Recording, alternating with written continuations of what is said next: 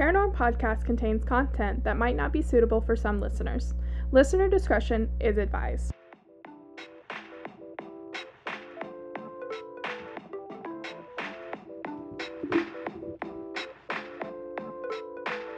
This is Paranorm Podcast.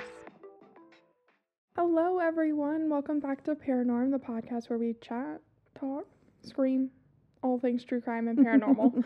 I'm Emily. I'm Sierra. And this week we are talking about aliens, motherfuckers. Yay! I love Yes. aliens. Yes. Okay. But how are we this morning? And I say this morning because we are recording at 9 o'clock in the fucking morning, people. Wow. Oh, dear Lord. We never do that. We never do this. This is so weird. There's a car. I don't know if you guys can hear that, but it's a very loud truck that I feel like has been circling the Area. Yeah, because I heard him this morning when I was getting dressed, and it's very annoying. Anyway, how was our week, Sierra? It was kind of weird because I was on spring break but not on spring break. Yeah, like you were at work and then you were not at work and then you just did not. It wasn't a thing. It was a very weird It was week. very weird. Like, I don't know. Yeah, it was a lot to like try to like what. But in the end, I'm like, I don't really care. Like, I care. Like, I got quite a bit done as far as what I wanted to do this week. So there is that. And so I'm not super mad about it. But, and I feel like if I was at work, like, we wouldn't have bought kayaks. We bought kayaks, y'all. And so my life would be a little bit less exciting. Yeah. I'm staring at one right now. We're going to go pick up the other one later. So... Yay, guys. Super fun, and about like an hour and a half, so. Yeah, here we go. Yeah. All right, anyway, let's get started. So this week, like I said, I'm talking about some aliens, and it's more like a spree. Oh, like okay. of alien abductions that happened in like the / encounters, like in like a weird span. No, like in a weird year. Like, there was a weird year. There was an alien year. And it was a very weird one. Okay. Before we do, I got a good chunk of my info from meforthemind.com. Like, and when I say a good chunk, these bitches came in the clutch because I appreciate it. And then a couple of YouTube videos. Good Lord. This is why we don't record in the morning, because I'm not fully awake yet, y'all. I haven't even finished my iced coffee. This is a problem. I'm ready to go. And a couple of YouTube videos. There we go. We'll get there. Which all, of course, will be on the blog as the usual. Okay. Anyway, here we go. We're going to start with the case of the Mann family on June 19th, 1978. And 1978 is our year. It is a very strange year. So John Mann and his wife Gloria, his sister Frances, along with their 2 children, not him and his sisters, him and his wife's children. Okay, let me make that clear. It was good before. Okay, we're just going to make that clear for everyone. There's not an incest situation happening here. Thank goodness. Yeah. They were driving home from Reading, Berkshire. I know I'm going to say this wrong, so you're welcome. To Brockworth, Gloucestershire? Could be. Sure. Okay. They realized they couldn't account for nearly 2 hours of their journey, which, like... Me, every time I go in the middle of the night by myself, I'm like, how did I even get here? They set off after 9:30 p.m. and expected to be home at, like, around 11 p.m. It was the journey they had made before, so, like, they knew the route. Like, they were like, They didn't okay, get motherfuckers, lost. yes, we know where the fuck we're supposed to be. A little after 10 p.m., they had just passed Stanford in the Vale in Oxfordshire. Oxfordshire, yeah. Okay, sure. The 3 adults, the children were, like, all asleep in the back, you know, Good thing. as children do. Mm-hmm. All saw, like, a really fucking bright white light in front of them. Mm-hmm. They did what I would do in this situation. They followed it for a mile, a mile and a half, you know, give her some change in there. Yeah. And then they saw the light, like, maintaining, like, its distance. They could see the full moon, so they knew it wasn't that, which sounds really familiar. It sounds like the other case, the Barney and Betty Hill. They agreed that it was too big to be a star, which, Yeah. Okay. okay. All right. And it's obviously not the sun. Yeah. So John pulled the car over and stepped outside and, outside the car. Mm-hmm. And, I'm guessing like his failing attempt at like, I got this, like, Yeah. you know, I'm gonna figure out what this is. yeah, and to like see if there's any noise going on or anything like that, and then almost like, what's the word I'm looking for? Immediately, thank you. Like this red light that was started to flash beside the white light, which not unsettling at all. That it was now growing larger as it like made their way, not their way, or maybe it's there, yeah, its way, yeah, towards them. John would like later go on to say that he could hear it. It was like a mixture of like swishing sounds and then like a you know the sounds trains wheels make. And it was getting like super super loud, like almost like it was standing like right beside him. Right, and like, it wasn't like, okay, that's way too loud. Like, yeah, why? yeah, exactly. So then his wife screamed at him, "Get back in the car, it's going to land," which, like, John at this point is in, like, a fucking trance. So he's like, okay, hold on. And he hears her scream. He's like, all right. And then he sped away from the light. So after 100 yards or so, they realized that they were no longer on the road that they had just been on, which was A417. And they were on a small, windy road with sharp bends that were like almost like a residential one, because the hedges were all like trimmed, thank you, and he could not see over them. John recalled that, quote, "I had this strange feeling that if I had taken my hands off the wheel of the car, it would have driven itself." Which, what? Okay.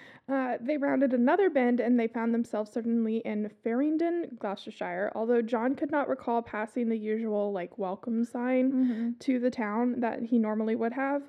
They also noticed again the ball of light, and although this time it was behind them, like keeping up with them, mind you, but not pursuing them as much as then like keeping it like, okay, we see the car, we see you, we know you see us, which is not unsettling at all. But like I said, not pursuing them or anything like that. Francis would later recall, remember that's the sister, that it would disappear whenever they drove past a group of houses. So like turn the light off or yeah. So like these motherfuckers are gonna think they're going crazy because like nobody else is going to like validate their story. I saw that. I was just happened to be outside. Exactly. So by the time they had reached the village of, oh god, why do I do this to myself? You can do it. No, that's like a whole Siren side. Look at that word. It's definitely Chester at the end. Cirencester? We're so sorry to our UK listeners. just for this one case. Anyway, it had vanished once it reached this town. Expecting it to just be like a little after 11. Again, the three adults were shocked to discover it was well after midnight, which makes sense if they're driving down roads that they don't know, and like he like was in some sort of trance, and again driving down roads that they don't usually go and such. Frances insisted on driving her own car to her house in Stroud, several miles away, after the Manns had put their children to bed. John rang RAF, Bryce Norton, to report the UFO. The following day, still like really fucking shaken. I wonder why. John tried to locate the twisty, winding road that they had driven down the night before, which honestly, I would do the same thing. Like, hold on, this road seemed fun. Let me drive down it again. Says the girl that has the favorite hills in the road. Yes, I do. I also have a favorite field. Yeah. Anyway, so he could not find it. Like, nowhere to be found. He also attempted to find the field where they had seen the ball of light. Could not find it. Which is... okay. Again, John began to wonder if like they had like a group hallucination, which I would too at that point. It's different if it's just one person, like everybody's asleep or like, they don't know, and you're like, oh well, that's just like, like a weird like coinky-dink dream or something, because you're like, sleep deprived or whatever. But yes, so however, just as they thought that, like, just as, like, they were like, okay, this was a fucking imagination, like, Mhm. we did some drugs on accident. It is the 70s after all, but John noticed that he had developed what looked like a heat rash on the lower part of his chest, which was extremely, like, sensitive Mhm. and itchy. And when he informed Gloria, his wife, she revealed that she too had similar markings on her left arm and leg. Mhm. And then when they spoke to Frances, she confirmed that she also had one that resembled a heat rash on her as well. So they went tramping through the woods instead.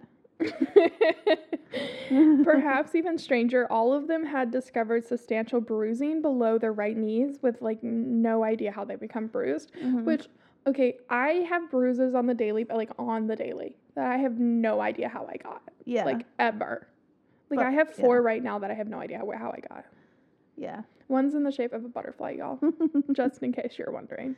But for all of them to have it, It's a little weird. yeah. Anyway, mine's because I'm anemic, but I don't know if all of these people are anemic, so. Right, but to get them all in the same location on Yeah, 3 that's different weird. people. Yes, super weird. Anyway, okay. I have to put in a little bit of skepticism, even though I want this to be aliens. Right. You gotta 'Cause put it's the. always aliens. It is always aliens. Okay. Anyway, so the final straw for the Manns were several disturbing nightmares that their daughter Natasha had over the weeks following their drive home. Gloria would later recall when her daughter told her of the dream, quote, she could see lots of strange people with funny eyes staring at her, and that someone had taken Mummy and Daddy into their room. And every time I hear Mummy, all I think No. is, are you my mummy? I love it so much. It's the best episode. It's peak Doctor Who. I know. love it. I know. It's brilliant. Okay, anyway. When Gloria tried to pry more out of little Natasha, poor little Natasha. Tell me what you know. Basically. Natasha grew like really fucking angry at her. She was like, you should know, you were there. What? What? Okay. So, upon hearing these accounts from Natasha, John Mann became convinced that something happened to them on their like little journey. With that like little idea in his head, him and his sister undergo hypnosis by a hypnotist, Jeffrey McCartney. John recalled once under hypnosis that he had exited the car and a UFO had landed in front of them about 100 feet off the ground. John began to walk into a like strange mist, as he described it, and it was around like 8. Like he was surrounded by like 8 tall figures. They were dressed in quote tight-fitting silver / like gray metallic looking suits with baklava. Baklava? How do you say it? I don't know. It's the helmet, like the little mask, you know, Oh. that like robbers wear. Oh. The ski mask. We're gonna go with that because it's called. I know what it's Yeah. called. Like I know what it is. All I can think is baklava, but that's that dessert thing, so that's probably not it. I feel like I don't know how to say it. I'm Okay. gonna text my dad and he's gonna send me like, what the fuck are you? Why? That's like yesterday. That's like yesterday. Sierra and I were having like a pleasant conversation, and then Sierra's like, what if I died? And then I was like, and then she goes, what if the house burns down? I was like, we might need a bigger firebox. I was like, I don't know where the fuck my birth certificate is, and I should probably know where that is. So I had to call my mother and find out where it was, and she has it, so we're all safe. Good to go. I know where my social security card is. So yeah, it was a very interesting 20 minutes in the car. She was like, I don't know if I have it. And I was like, what the fuck? She's like, I think I do. Let me go check. You better. Somebody better. Well, like I said, it was either there or at my dad's house. Yeah. And so there's options. Okay, anyway, back to this dude. Excuse me. How do we even get on? Oh, ski mask. Okay. He said they walked past him and like took the 2 women and 3 children from the car. So like easier to subdue, you know. Well, I mean, he was obviously pretty subdued, so. Yeah, exactly. They then all proceeded to walk into the column of light, which sounds like a cult. Yeah. Which seemed to like lift them from the ground. Mm-hmm. Honestly, a fun time. Oh, speaking of lifting from the ground, guys, we got this thing for Emmett, which is our fish. And it is like a floating toy thing because I think he might be depressed. It is this floating toy thing, and it's like a spaceship and it looks like it's abducting a cow because it's got a string attached to it, so it like floats, and it looks like it's abducting a cow. The cow looks like it's hanging itself though, so I'm a little sad about it. It's kind of like sideways. Like if you don't think about the string part, then you're good. Yeah. So, anyway, okay. So they were then in a giant room with several tall figures around them. He was taken to another room where he was sat in what resembled like a dentist chair. Mm-hmm. And had a bright light shone in his face. He claimed that the two tall figures were women and that one examined him closely, another pressing buttons on like a desk beside him. The women examining him then pulled something down from the ceiling and he blacked out. It was one of those face mask suck things. Oh my god, like in X-Files? Okay, when he woke up, he recalled that there was what looked to be a tall man in the room who spoke to the two women in a language he could not understand. Rude. The man then addressed him in English, also showing off talents there. He stated his name was Anuxia, and it's a very weird spelling of this name, so I'm not offended if I get it wrong. And that no harm would come to any of them. Which, bitch, what? You just took me aboard this weird ship thing, put me in a dentist chair, and then made me black out. Well, it could be like sedation, you know. Okay, John further recalled that he had inquired if they were on a spaceship and how it was powdered, which Anuxa replied that, quote, they would be prepared to bargain with the ship's technology in exchange for them to live on Earth. Oh, so now John's like an ambassador. Oh, apparently. Okay, he recalled being shown what he could only describe as a film from a pilot's point of view, who was flying over a desolate rocky landscape that looked as though it had been ravaged by war or like a disaster of some kind. Mm-hmm. He claimed that he was seeing the film of Anuxa's people and quote like collecting their dead. Oh, okay. Like there's like his planet. Yes. Okay. Yeah. And like the destruction of their planet. This homeboy's planet. There we go. The alien homeboy. Mm-hmm. Nice. Now you guys know where this is at. All right. Anyway, so Frances, when she was hypnotized, completely separately from John, further clarified that they had seen a film. So, Okay. After having matched John's account almost identically until they were split from each other. Before their examinations. So that's a little weird. Mm-hmm. When Frances came to, she claimed that she had spoke with an explorer pilot called Ulixia, who had led his people from the home planet of Janos. Like John, Frances also recalled being shown a film that showed why they had to find like a new home. Okay, gotcha. So like dead people, ravaged world, all that stuff. There were 3 planets on the screen, Frances recalled. Quote, he said they were called Sarnaria, Sartun, and Janus. Janos, that's with an O. Yeah, maybe. We're going to go with Janos. Sartun, the nearest one to their sun, came out of its orbit too close to Janos and began to break up, which is fucking terrifying. I'm sorry. Yeah, showering Janos with meteorites. One of these meteorites hit a nuclear power station and set off a chain reaction, which devastated their planet. So, super cute.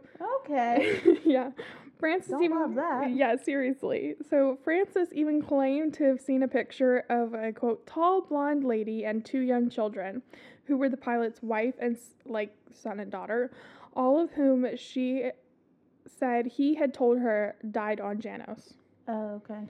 Lastly, Frances said that those that could flee the planet on, a huge mothership fucking fled. Yeah. And then sent various explorer ships out into space to seek out other planets, and that Earth was a planet that they wanted to live on for exchange of technology. Which, Why? Yeah, I don't know. They didn't realize that they didn't really want to. Even stranger, both Francis and John made passing comments about being given colorful, fizzy drinks before they left the ship. When asked what they were and why they were given them, each replied that they were told, quote, it's to help you forget. You must forget or you'll be exploited. Which makes sense. You know, don't Yeah. be exploited, all that. So now we're going to jump December of that same year. Okay, motherfuckers, we're back, but you guys didn't really notice anything. But we went and got a kayak, so we picked up the other one. So we took a nice little break. It was like 2 hours, but you know, we're back. We're ready for part 2. Part 2. Okay, anyway, so we are going to jump to December of that same year. So 1978. 1978. A very strange year. All right, so while returning home, 33-year-old John Day, they were returning home to Essex? Essex. Okay, sure. He was returning home with his wife, who was 29-year-old Susan, and their 3 young children. Again, they had 3 kids.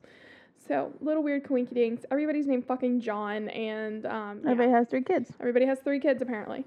They were returning home from Susan's parents' house in Harold Hill, like, just on their little journey, you know, as they do. So their trip should have taken, as it usually did, 30 minutes. Like, they've driven this route before. They had set off from Susan's parents' house at around 9:20 p.m. When they drove up to their home and entered the house, they, like, got their kids ready for bed and everything. They noticed the clock on their mantle showed 45 minutes after midnight. Whoa, that's even more time than the other people. Yeah, they couldn't account for 3 hours they had supposedly spent driving home. They felt unsettled and confused, as you fucking would when you're missing 3 fucking hours. These feelings of uneasiness only increased over the coming days when the family began to experience strange and intense nightmares about these like large, very odd-looking creatures. Like, their eyes were large, they themselves were large. These nightmares reached such intensity that the family were, like, fucking terrified to go to sleep. I mean, I would be pretty fucking terrified to go to sleep as well. Right? It's just every night, like, okay, Yeah. you know, usually it comes and goes, and then... Yeah. Almost against what he had considered his better judgment, John Day contacted a UFO group, who in turn put him in touch with a hypnotist, Leonard Wilder. The truck's back. Da-da-da. I'm telling you, it's like circling the goddamn neighborhood. I'm thinking, yeah, he doesn't have anything better to do. Apparently not. It's like, okay, so there's this white car that I have beef with in our neighborhood. I've yelled at them because, like, I can't take it anymore. Their music is so loud, y'all. It, like, vibrates our windows. And, like, we live in a neighborhood, like a very small neighborhood. So it's very, like, the houses are close together. It's very, very annoying. Anyway. Okay, so John agreed to go under, like, hypnosis in order to, quote, recall the lost 3 hours, you know, like any sane person would do. Susan, however, stated she did not want to relive the accounts again, which is valid. Yeah. Their children also did not want to go under hypnosis. Now, I don't know if that was, like, Susan putting in her input or what, like, saving them from the trauma, you know? Yeah. John, however, after supposedly being, conditioned, I feel like this is the right word because this is the word that one of the interviewers used, by Wilder to, quote, only tell what really happened, which makes me very skeptical, like, when you use those two things together. Right, like, doubt just, like, creeps in. Yeah. Like, John revealed a fascinatingly detailed account of the events that took place on their drive home. So he stated that they had driven into a strange mist and had arrived out of nowhere, the mist had arrived out of nowhere, which sounds familiar. Noticing a bright light that was following the car. The light then landed in the field adjacent to the route and shot out another beam of light that lifted the car from the road into what, quote, looked like a spaceship. The next thing that he recalled, he was standing in a, quote, giant room with 3 tall creatures that were dressed in tight silver gray one pieces, outfits that had the word that I cannot pronounce, balaclava. Oh, the ski mask. Yeah, the ski mask. Ski mask Guys. we're gonna get so many fucking emails. Like, this is how you fucking say this thing. I hope we do. Like, I don't care.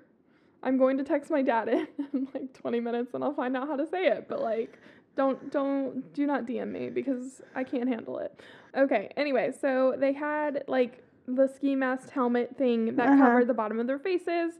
Their eyes were bright pink and they had no eyelids, which cute. How did they keep their eyes moisturized? Maybe they had like the second eyelids, you know. John assumed that they communicated with him telepathically as he, quote, knew what they wanted him to do. Not sketchy at all. As he made his way through a doorway into another room and lay on what looked to be an operating table, a metal arm swung over him, like his body. John recalled that at that moment, 3 other creatures entered the room. These were shorter in height and proceeded to poke him with pin-like objects. John then recalls walking through a, quote, ship and noticing how the furniture was all molded to the wall, which is like peak 70s design. He even stated that he remembered seeing a table with a pile of cubes with magnets on them. They looked like some sort of game, apparently, which... I mean, if they're traveling from planet to planet, they probably need something to do. They need some fucking entertainment. The next thing he knew, he was back in his car driving on their journey home. So, yeah. Wilder, you know, the hypnotist, himself, pretty, like, predictably? Yeah. Sure. Okay. Stated that he had no doubt that Day was telling him the truth. Well, which makes me question the validity of this. So, yeah, that's how I was feeling. Okay, so although Susan refused to be hypnotized, she did talk about her own memory of the incident with John Clare, who was an interviewer for the News of the World newspaper. She stated that she remembered being covered contemporarily in a mauve, like, liquid, which I don't love the sound of, and then prodded with pins by several small creatures. She stated that she screamed before a tall being with the ski mask type helmet thing put his hand on her forehead. After that, she claimed everything went black. So, British UFO investigator Barry King was just one of the many who examined the Day case. He stated in an interview, "We have made an exhaustive inquiries and convinced that these two, John and Susan, did indeed have a close encounter of the third kind," which, one of my favorite sentences. Some of their descriptions are very similar to those given of, like, other genuine cases of abduction. We can find no reason to doubt their authenticity. I'm having trouble with words today, those 5-syllable ones. It just gets me. Okay, so lastly, we have another story, and I didn't really want to put this first because it just wasn't working, with the other ones. Anywho, we have another pretty popular account the same year given by a lady who would only allow herself to be identified as Miss G from Devon, who claimed she was abducted in her back garden as she, like, hung out the washing, like, on the lawn or whatever. Yeah. And this happened in February 1978. Okay. So this is before both of the other ones. Okay. 4 months before the man's experience and then 10 months before the Days. So Miss G made her claim to Contact UK. She stated that she had noticed a blue/white light approaching towards her garden in Ermington. Oh, God. I know how to say this in the South. I don't know how they... Just say how you would say Okay, all right. She stated that she noticed a blue-white light approaching towards her garden in Ermington, Plymouth, until it hovered over her about, like, 100 feet above the ground, which is tracking with, like, what the other people and how high the other people are saying these lights are appearing, and again, the color. Quote, "Suddenly I was enveloped and rising in a column of light."